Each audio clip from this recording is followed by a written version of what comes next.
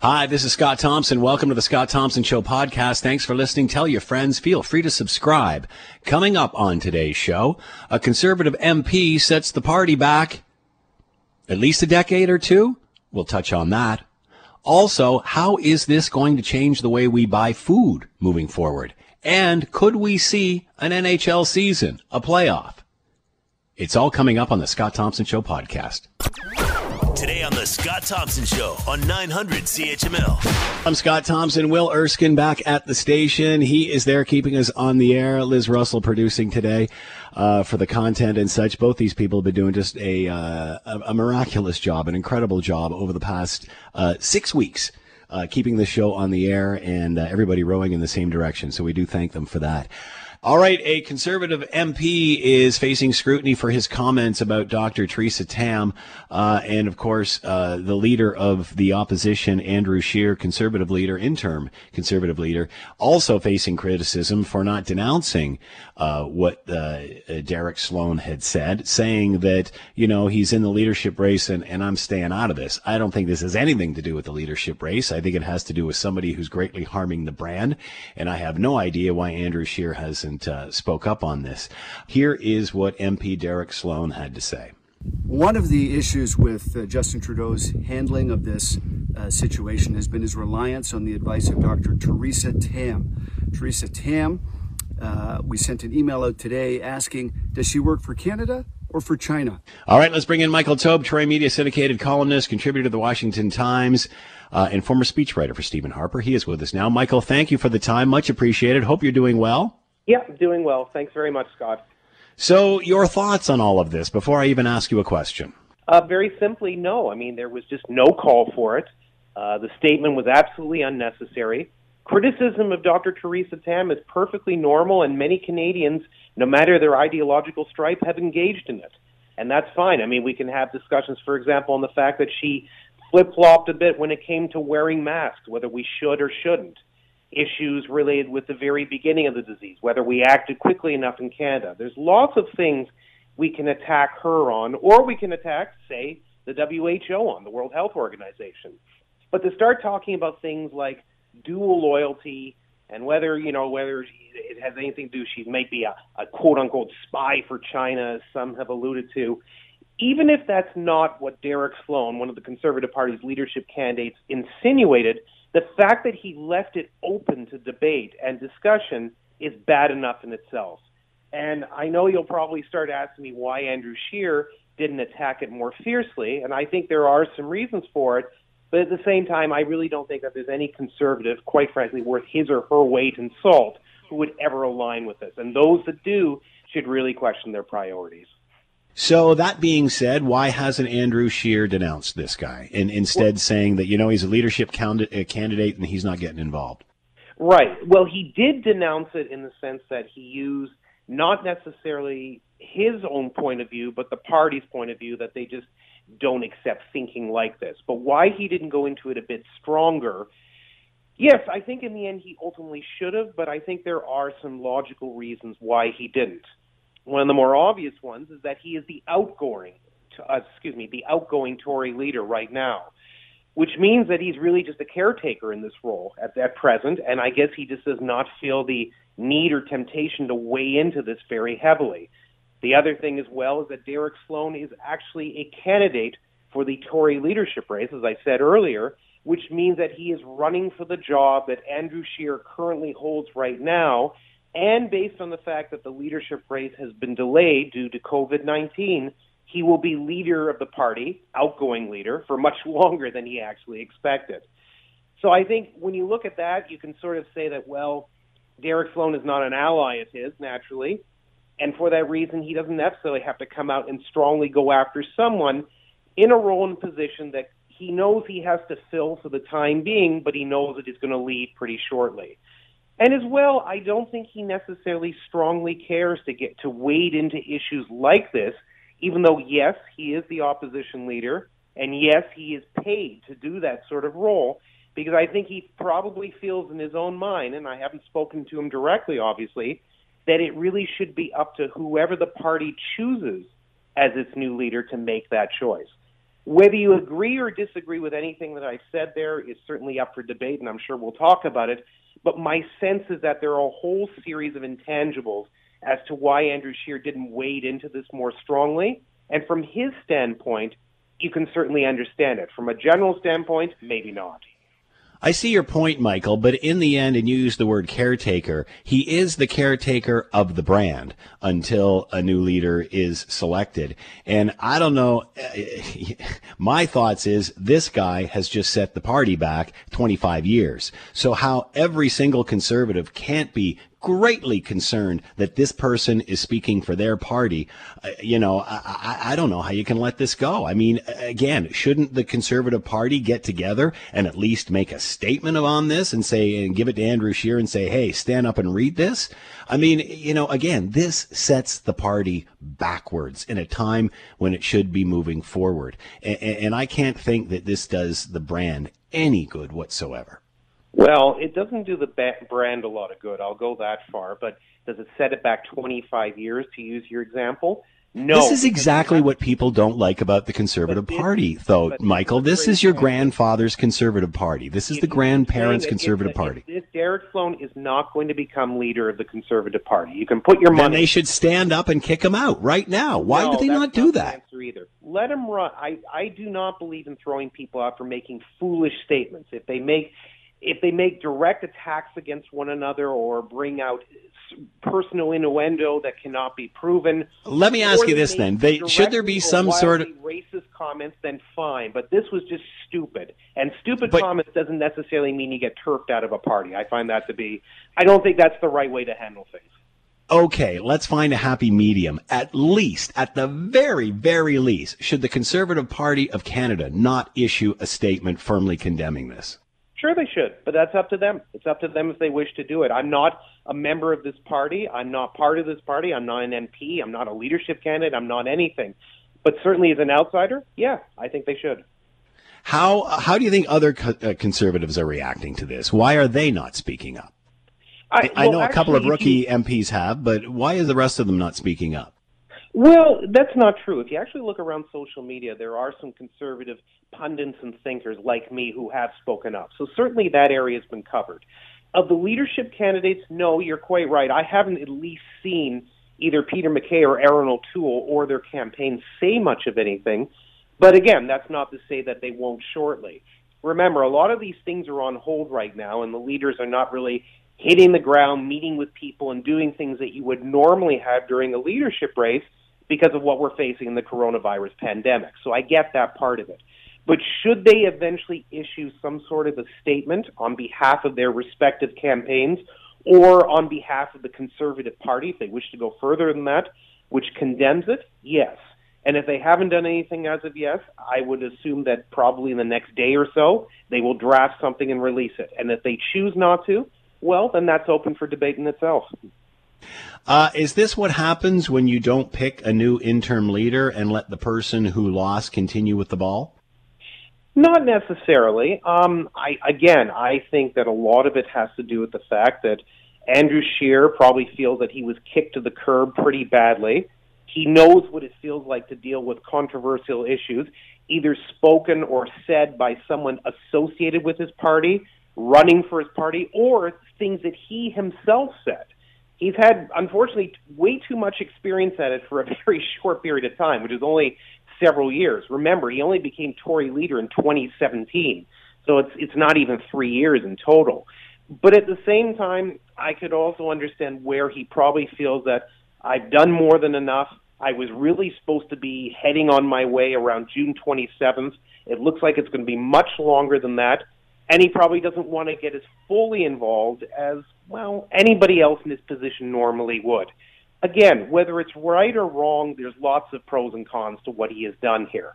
But from a personal standpoint, I think most people can appreciate the fact that he just doesn't want to wade into something that he's probably waded into so many times that he's just sick and tired of it. It's not necessarily justified.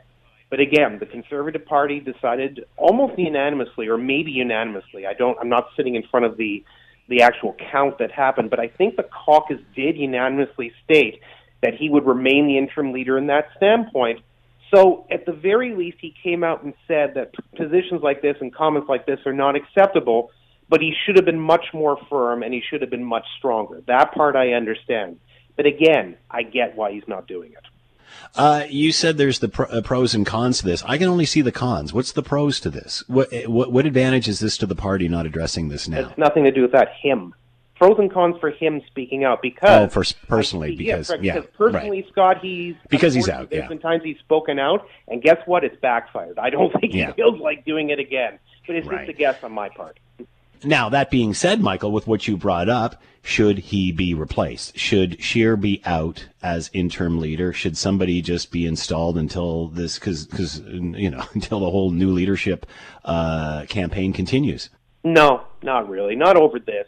Because one way, I just don't think that this is going to, quote unquote, set the party back, whether it be 1 year, 5 years, or 25 years. It's just, again, there's unfortunately going to be fringe party candidates who will run for every single political outfit. We've always seen it. In some instances, they're topped out, as you suggested. In other instances, they just run the course of the leadership campaign, and they basically disappear after all is said and done. I think what will happen is Derek Sloan will be dealt with probably by the new leader of the party, whenever that person is chosen, at that time, based on what he said now. So that's when I think he will get his comeuppance, so to speak. But in the meantime, no, I think Andrew Scheer's fine in his role. Why would he have even done this at this point? Because once the leadership campaign was postponed, delayed, all of them kind of stayed silent and just let, Scheer handle the whole COVID-19 thing. So why would he even speak up now when we've heard very, very little, nothing really from the other candidates, because it's all been put on hold? It's a good question. I mean, again, that's something that would probably be better posed to him than me, but I can only assume, based on the fact that he's running well behind the two leading candidates, that being Peter MacKay and Aaron O'Toole, he probably decided to put something out and basically create a little bit of controversy for himself. It may be something that he personally believes, for all I know, or it could be something that he just wishes to spin, put out as a trial balloon and see what happens. I'm not really actually sure what his rationale was, but I think it's actually very simple to say that he just wanted to attract attention to himself. There's no question that he did. Yeah. Will we hear from, the other candidates? O'Toole and MacKay have been quite silent through all of this because obviously everybody wants to be seen as rowing in the same direction. Will we now hear from other candidates as a result of this incident? I think if there's enough of a furor, and I think there has been as of late, the chances are they will. I mean, as I mentioned before, it's up to them to make that choice, but issuing a statement, even if they only simply issue it on social media or as a press release or something of that nature, would probably be enough for most Canadians, and I certainly think it would be enough for most Conservative Party supporters, to at least show that in MacKay's case, in O'Toole's case, or in the other candidates who disagree with it, in their respective cases, that they're just not going to stand with this sort of statement. Again, I don't think Derek Sloan has to be turfed out of the party for this, but I think that basically people should, one, be interviewing him far more frequently than they are right now. Very few people have either, A, gone after him to sort of pick up an interview or even had the chance to interview him. For all I know, he's laying low. I have absolutely no idea. I know that he did obviously come out very briefly to say something, but it was just sort of to confirm what he initially said in his Facebook post, that video that you played a little piece of. But I think that really, in the end, ultimately, it's his call whether he wants to keep speaking out about it or leave it as such. And I think that the leadership candidates also have to do the same thing. They have to decide whether they're going to make a statement that a fringe candidate said and try to attach themselves to it, condemning it, which would be the right thing to do, but also giving it more credence, which is exactly what they don't want. They basically want this issue to disappear, not stick around. Or they'll just basically try to wait it out and for a little bit, hope that some other issue eventually replaces it, which is often what happens in the news cycle, and move from there. We'll see what happens. That being said, I remember when Kelly Leitch and that whole issue came out, the party was pretty quick to denounce her. I remember Rona Ambrose had situations like this during her term as interim leader. They seem to deal with this. Why not Andrew Scheer? And again, I know what you've said before about his own personal reasons, but isn't that his duty? I don't know. I don't know if it's necessarily his duty. I mean, are you saying that if I were in the role, would I have thought that was enough? The answer is no. I would have said a lot more. But that's me. Yeah. Would 10 other people in that role, would they have handled it the same way? Probably not, but they would have had 10 different responses to it. In the end, ultimately, the Tory caucus decided that Andrew Scheer would continue in this role until a new leader was chosen, and it was just left at that. So whatever issues came up, he would handle accordingly. We're in very unusual times. A lot of strange things have obviously happened. You know, no one obviously expected this pandemic to come about or this deadly virus. And for that reason, everything has been sort of delayed.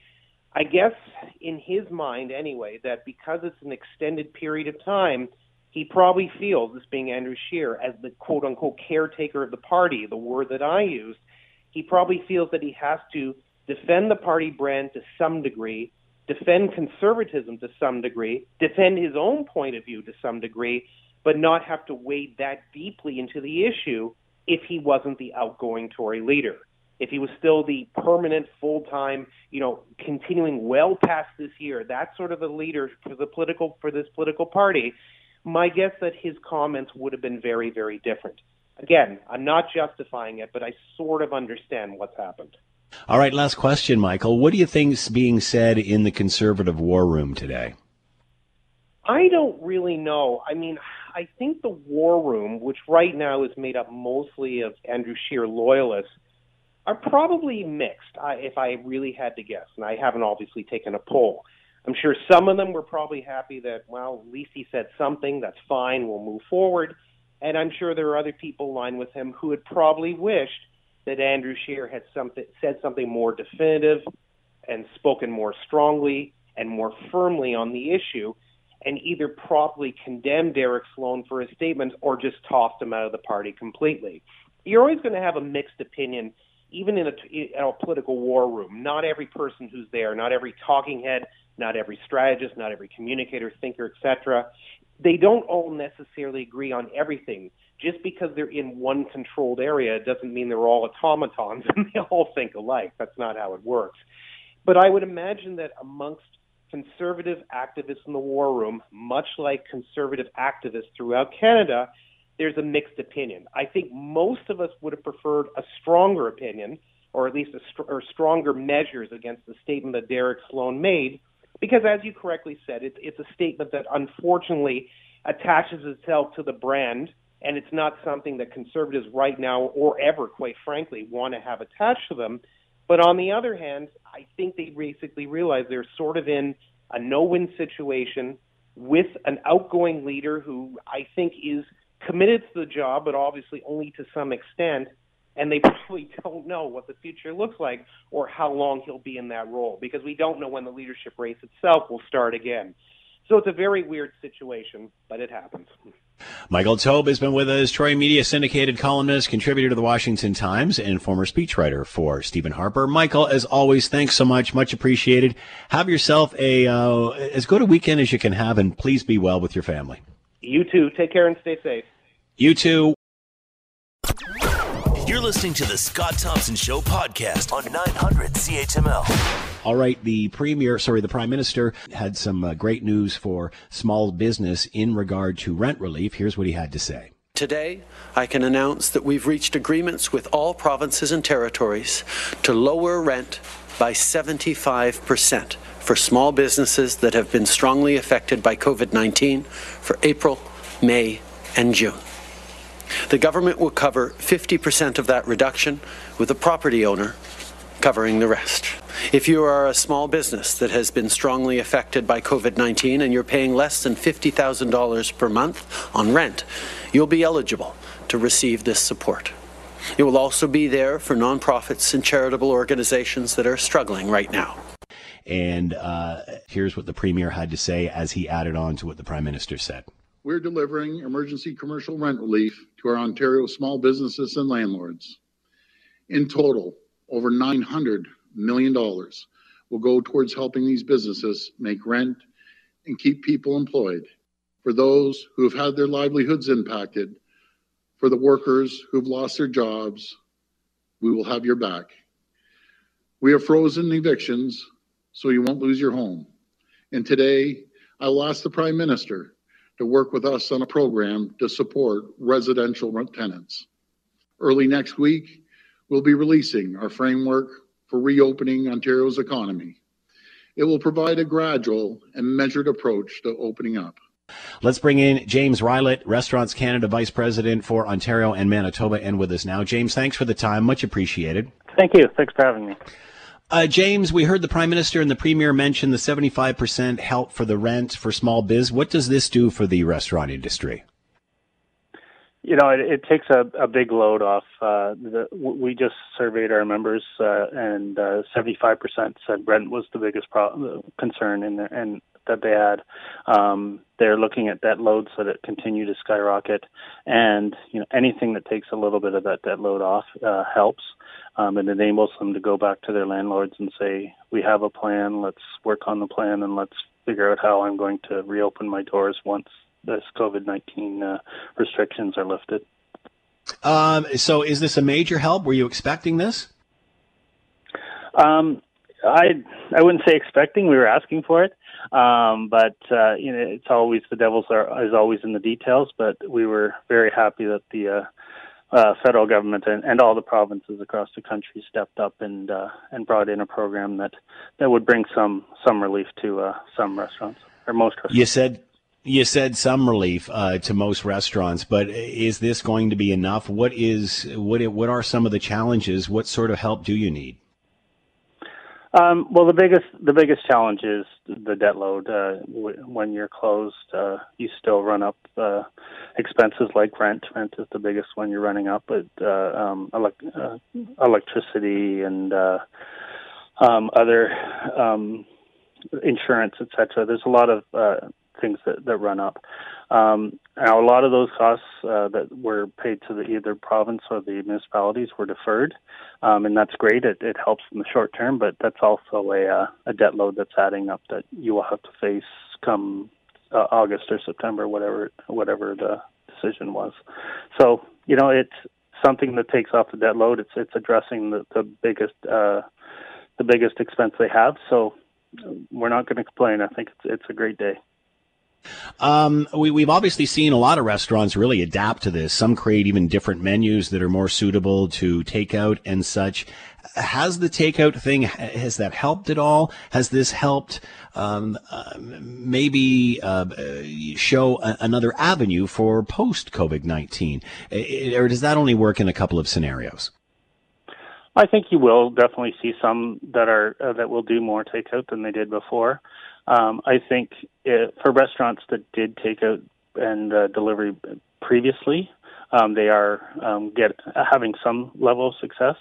But the majority of restaurants that never did it, if they are trying to do it now, it's simply to pay a bill or two, or some just are doing it to keep touch with their customers and keep their brand going, and aren't really making much money out of it. So the takeout delivery is nice, and it's great that the community's coming together and trying to support restaurants in that way. But it in no way makes up for the loss of the in dining room customers. James, we've certainly heard governments and medical officials and such talk about reopening and coming down the backside of this curve and slowly opening things up again. What will this look like for the restaurant industry? And are you concerned some may still stay away for a while? How will this change things after it does open up? Well, I think we saw a glimpse in other provinces that closed down in a staged way, where they put the social distancing measures in the restaurant. Tables had to be farther away, or every other one closed. Patrons had to stay a greater distance away from the servers. You saw it in the back of the house where there had to be distancing there too. I think we'll see that again. I think you'll see when patios start to open, the tables have to be spread. But, those are all problems that restaurants are eager to have, because that means they're on the road back to recovery. So they want to address those. They want the opportunity to make those changes and to try and adapt. And that just means they see a light at the end of the tunnel. And it's great that they can see a light at the end of the tunnel. But as you mentioned, James, if you've got a restaurant that seats X number of people and now there's distancing, so maybe you can only have half of that, this is going to take a while for the restaurant industry to get back to normal and certainly financially recover from all of this. Because, again, once they do open up, chances are they'll be on a more limited basis for a while. Yeah, definitely. And that's why we're calling for some of the recovery measures to continue into the recovery phase, because in no means do we think sales are going to get back to levels that they were before right away. So there will be an ongoing need for recovery efforts. But, we're a resilient industry. We'll find a way to make it work. Hopefully more survive than don't. I'm sure you will see some that just see the hole that they've been dug into and don't think they can make it, and that's an unfortunate reality. But hopefully with this help that there'll be fewer of those people. What do you want to say, James, to customers out there of your clients that are, obviously in self-distancing mode right now? What do you want to say to them as we get down the backside of this curve? You know what? The restaurants will be there. They'll be there when you're ready to come back. And they're eager to meet and greet with you. I think we will get back to a new normal. If you can reach out to restaurants and help with takeout days, or we hear people are buying gift cards for restaurants that are closed just to show their support, or even just positive messages on their website or their Facebook page, that all helps. That helps somebody who might be just trying to decide, should I reopen or not? It gives them a little bit of hope, and it shows them that they're a part of the community that people are missing.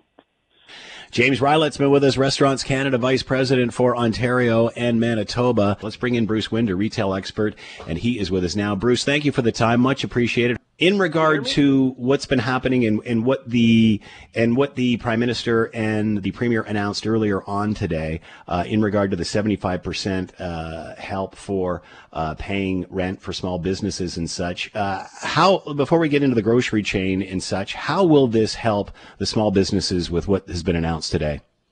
Well, I think it certainly offers some help. I mean, everything I've read and heard is that rent for small businesses is one of the, if not the largest issue they face in terms of their extinction right now in this environment. So I know it's going to help for sort of April, May, June, I believe.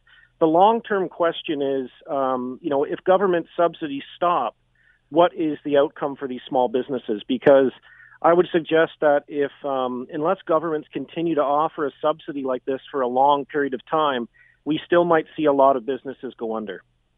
And, we were talking to a representative from the restaurant industry just before you, and you have to think, if they are opening up and they're only opening up at half capacity, or they have to spread the tables out and have less customers per shift and such, it's going to be a while before they recover. It is really. I mean, that's sadly what they're looking at. Is they're looking at, let's say we do start to open things up in the next month or two. You're right. No one's going to want to go to a restaurant and sit right beside someone. So they're going to have to take tables out. They're going to have to operate at, maybe 50% capacity at best. And it's very difficult to make money still. So unfortunately, I still think you're going to see a lot of small restaurants, unfortunately, bow out and maybe start up again from the ashes when this is all done. For many of us, going out to the grocery store is an outing now, the only one that we get. And it's amazing how life has changed at the local grocery store. How do you think, and we've been talking about this with every industry, how do you think the grocery store business is going to change post-COVID-19? Yeah, it's a great question, and there's a lot of folks chiming in on this. But, I think the grocery business is going to change. There's going to be a continued need for cleaning. So you're going to see grocers clean more like they are now. You're probably going to see social distancing cues. So right now when you go into a grocer, you're lined up outside 6 feet apart. When you get in the store, when you check out, you're 6 feet apart. And some grocers have one-way aisles as well to try to minimize contact.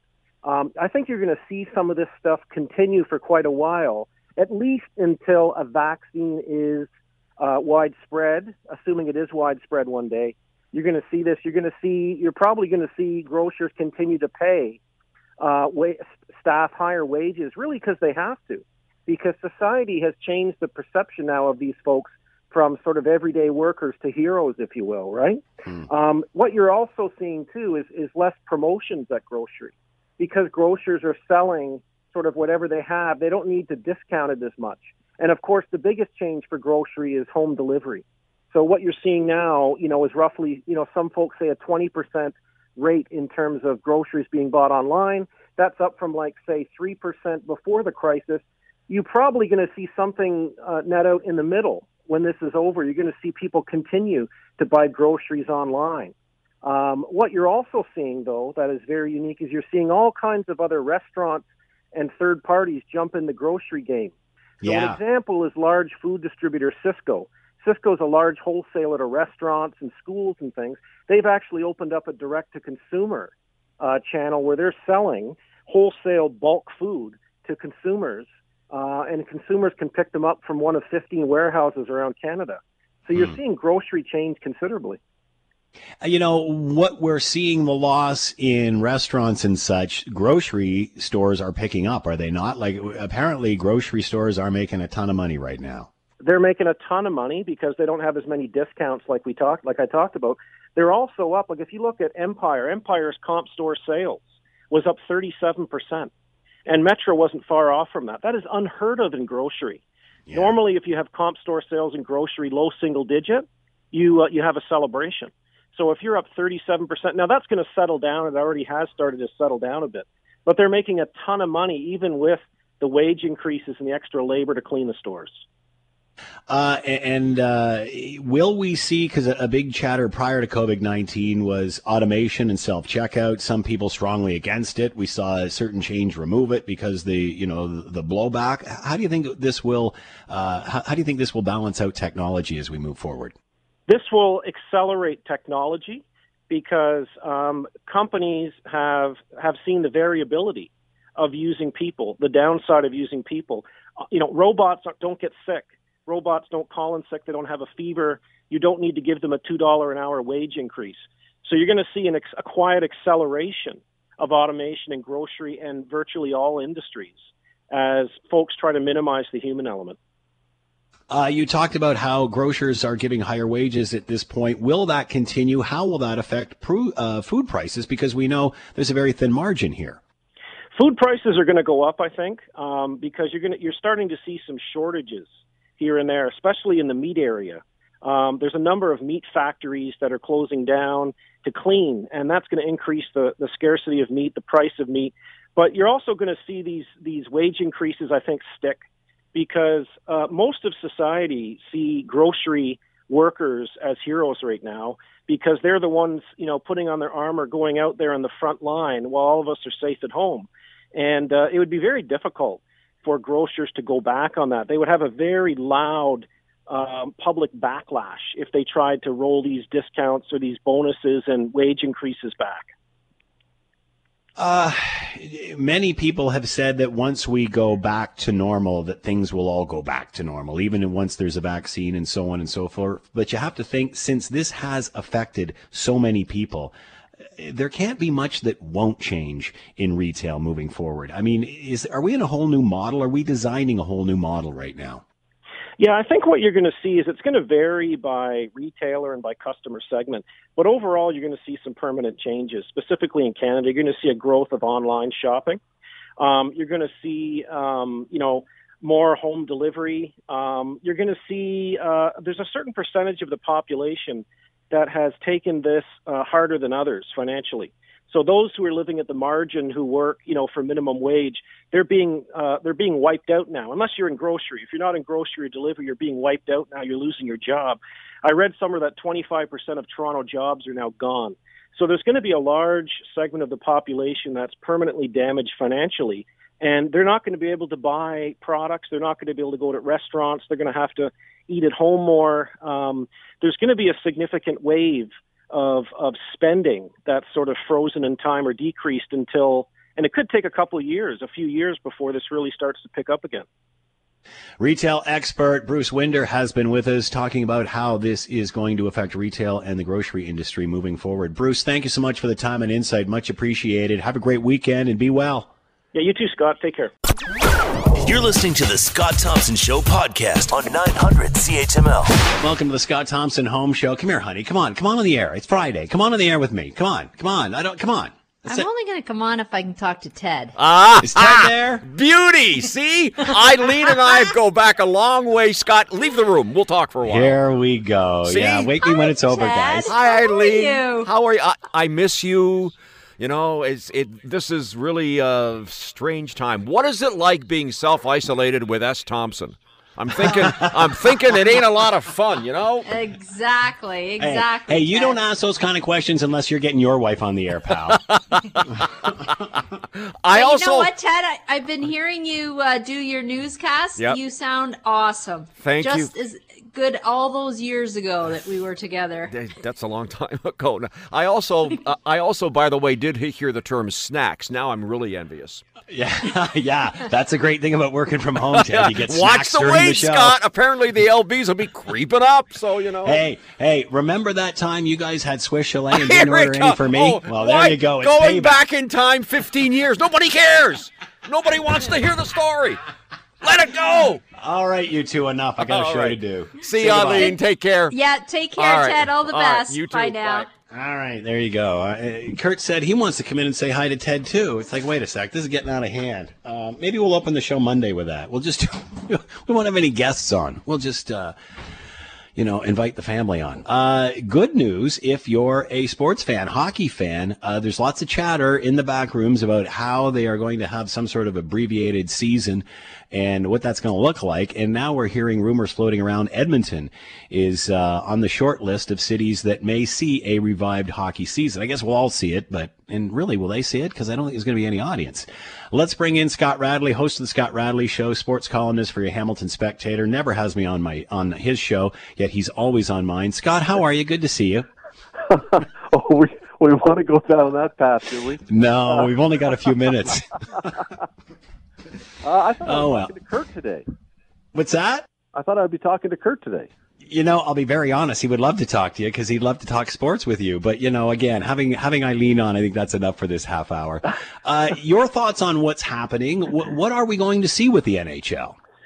Well, they are trying desperately to put together a playoff for a couple reasons. I mean, first of all, I don't want to be too cynical and say that they're only about business, although the business of sports is big business. I mean, most of the people who play hockey or work in hockey are doing that because they love hockey and they would like to see hockey played and they want to see the Stanley Cup contested. So there is that. But there is also the business side of this. And TV ratings and advertising and all that kind of stuff is big, big, big money when you have the Stanley Cup playoffs on, particularly, Scott, when there are no other options. I mean, if you can figure out a way to make this happen and you're the only sport in town, and when I say in town, I mean in North America, you have an opportunity to attract a whole lot of eyeballs and some unbelievable TV ratings. I mean, you know that even folks in West Boogaloo, Arkansas, who've never seen a puck before, who are so desperate for sports, might go, well, I'll check it out. And so, it's an interesting idea. And from what I understand, having read this, and it seems like it's a real moving target. It's a real flexible, pliable situation. They're talking about having maybe 2, maybe 4 sites for playoffs. Edmonton being one of them, as you mentioned. Toronto is one of the ones they're talking about. I've heard Columbus. I've heard, I think, Pittsburgh or Philadelphia. One of the two was the other one. And essentially, you would have 16 teams, 4 teams in each of those locations. It's kind of like March Madness. I was, or you know what I was thinking about? Either March Madness or going to your kids' tournament. Kind of. And then I guess you would then move them to the next location. Now, I mean, all the moving and the flying and stuff makes more of a risk. I mean, if you could put 8 teams in one city and 8 in another, it reduces the risk. If you could put 16 in one, it would reduce the risk. You may not have 16 teams in the playoffs. I mean, I'd say everything seems to be up for grabs at this point. And I can understand how they're trying They're trying to do something in a very controlled environment where they keep all the players there, and staff there and such and so on and so forth. But at the end of the day, what happens if one person gets sick? Does that shut the whole dang thing down? It could. And so, I heard, I was watching a story or a report yesterday that Edmonton's new arena in downtown Edmonton has a hotel attached to it. Yeah. That could probably host, I think they either said 4 or 8 complete teams in their staff. So if you've got a hotel where you do a full clean of the hotel, everybody gets tested, and then those guys, nobody from the public is allowed in, and they never have to leave the building, essentially, to practice, to play, to live, all the rest. Theoretically, I guess you could do it and trust that nobody's going to test positive for this. The biggest question, Scott, I think about this is, and there's two to me.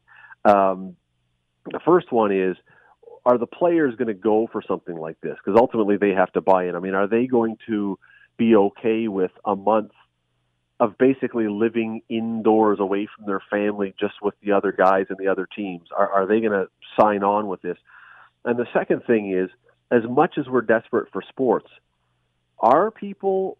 See, we've been locked up and cooped up in our homes now for a month, and it'll be longer than this. When the weather turns nice and people can go in their backyards, even if we haven't had sports, are people going to tune into hockey in late July? Yeah. I don't know. I think so. And I think there's not a lot of a downside to running that risk for them if they can make it work. But that would be a real interesting one, because every year we get to mid-June and people are like, oh, come on, enough with hockey. Well, I know these are different circumstances, but we'd see how that would play. Will we see this template used in other sports? Could we do this in the NBA? Yes, absolutely. The NBA, a whole lot easier, you would think, because there's a whole lot fewer players and staff and everything else. And so if you could host 8 teams in one hotel in Edmonton, now I'm not saying the NBA is coming to Edmonton, but I'm sure there are other places in the States that have a similar setup with a hotel attached or right next door to an arena. If you could put 8 teams in one hotel here, you could probably do 12 with NBA personnel and stuff like that. These things there are sports that are going to be able to, the NFL would be really hard. I'm getting myself tied up here. The NFL is really hard because just the volume of people. Golf, on the other hand, we talked about this before. Golf, super easy, you would think, because it's outdoors and spread out, and you can make that happen. So, I think if the NHL was to take a stab at this one, and it worked, I think you would see other leagues saying, well, let's then try and jump on that bandwagon and see if we can do the same thing. So how do you pick the teams that will participate in this? How many do you have? How many games would you have to have? What about those that aren't included? There's a million questions, Scott, and like the game side of it, I don't think you can do it as a 2 out of 3 because just for the sake of credibility. I mean, to win the Stanley Cup is supposed to be the hardest thing to win in sports. That's what the NHL prides itself on. The tournament, the Stanley Cup tournament is an absolute grind. And so to reduce it to, as you describe it, like your kids' tournament, defeats kind of the purpose. How you do it, I don't know. The bigger question, which is going to create a billion different fights, as you say, is who gets in, because the NHL season was not finished. And not every team played an equal number of games. And yet, because of the way the NHL works these days with points and overtime and everything else, almost everybody was still in the playoff chase. And so are you going to say, well, if you were out at the time the season ended, you don't get in? Are you going to say we're going to walk it back so everyone whatever team has played the fewest number of games, we're going to walk all the games back so anything past, let's say, 61. Let's say the team that played the least had played 61. Right. Every team that played 67, 66, 65, 64, 63, 62, those games don't count. And now we'll go with the standings. Do we do it on winning percentage? You're never going to satisfy people. But you know what? Those are things that Gary Bettman and the other people who are paid vastly more than you and I are being paid big money to try and sort out, and they can deal with the headaches. Will there always be an asterisk beside this season? Even when we look down the road in the history books, no matter who wins, whatever happens, will there always be an asterisk beside this season? I I would think, I mean, again, it depends on how they do this, but you're going to have, like, coming into the playoffs, I don't know if people can even remember this far back now, but right before the season was canceled, the Maple Leafs and the Florida Panthers were both stumbling their way towards a playoff spot. Neither team seemed to be able to win enough games. Each of them could have pulled away and buried the other one for a playoff spot. Neither one did. So now we come back from a month or a month and a half off or 2 months off, and all of a sudden one of those teams gets super hot. Their goalie gets crazy hot, or some player gets really ridiculously hot, or somebody who was injured is now back healthy again. This could change entirely the narrative of how this season would have gone. And so you could very easily see a team that was great for most of the season, suddenly, for whatever reason, they lose their mojo a little bit because they've been off the ice. Or, as I say, somebody who has had a player who's been out for the whole season is suddenly back now, and a team that was very mediocre suddenly becomes really, really good. Or a goalie who was stumbling around finds his game, and now you can't beat him. So, yeah, I think an asterisk. Asterisks are usually applied to things where there's, steroids or cheating or something else. I don't know, but certainly that's not the case. But or goalies that are brought in at the last minute to play for another ailing goalie. I think there will always be a sense that somebody could win the Stanley Cup this year, and they certainly are not going to think any less of it. They're certainly not going to celebrate with less passion, although they probably will have a whole lot less time because the season's going to start about 8 minutes after they raise the cup. But for them, they'll win the cup and they'll have their name on the cup. For everyone else, I think there might be a bit of a sense of, well, that was interesting, but let's get back to winning it the normal way next time. Scott Radley's been with us, host of the Scott Radley Show. You'll hear tonight, and sports columnist in your Hamilton Spectator. Scott, as always, thanks so much for the time. Much appreciated, and have yourself a great weekend. Be well. You too. Take care. You're listening to the Scott Thompson Show podcast on 900 CHML. People are ranting and raving about the new drive-thru up at Dave Andreychuk Arena for COVID-19. People are ranting about the drive-thru, giving it rave reviews. Rave reviews? My goodness. Yes, I like a double-double, a donut with sprinkles, and a nasal swab. Is that possible? And with a shorter stick, though. I don't like that big stick on the nasal. Can we do that? Just pull up, please, and we'll help you when we can. Hey, I wonder if through the COVID-19 drive-thru you can pay it back to the person behind you. Give them an extra swab for me. I'm buying. All right, let's move on. You talk to friends and such and have virtual combos and such and how you doing, what's new, how you coping with all of this. And anecdotally, I've heard a lot of people say that, I'm having really weird dreams during this time, a lot of anxious dreams. To talk more about all of this, Nafisa Ismail is with us, Associate Professor of Psychology, University of Ottawa, and is with us now. Nafisa, thanks so much for taking the time to join us. I hope you're doing well. Thank you. Yes, I'm doing well. Yes. Is it common for us to have weird dreams at this time when we're going through something such as this? Absolutely. Absolutely. And the fact is actually that we dream every night. It's a normal process. Dreaming is how our brain processes everything that we've been exposed to during the day. But usually we don't remember our dreams because we sleep well. We sleep much deeper. But at the moment, we're just so stressed out, we're anxious, we're worried, we're scared. All these feelings are preventing us from sleeping deeply enough. And with that, with the light sleep comes these vivid dreams where we wake up and they just feel so real, and we still feel like we can experience everything that our brain went through while we were sleeping. So that's the culprit, is bad sleep. So this is completely normal to be going through something like this at this time? Absolutely, yes. So feelings of stress, worry, we're scared, we're confused. All these are normal feelings right now.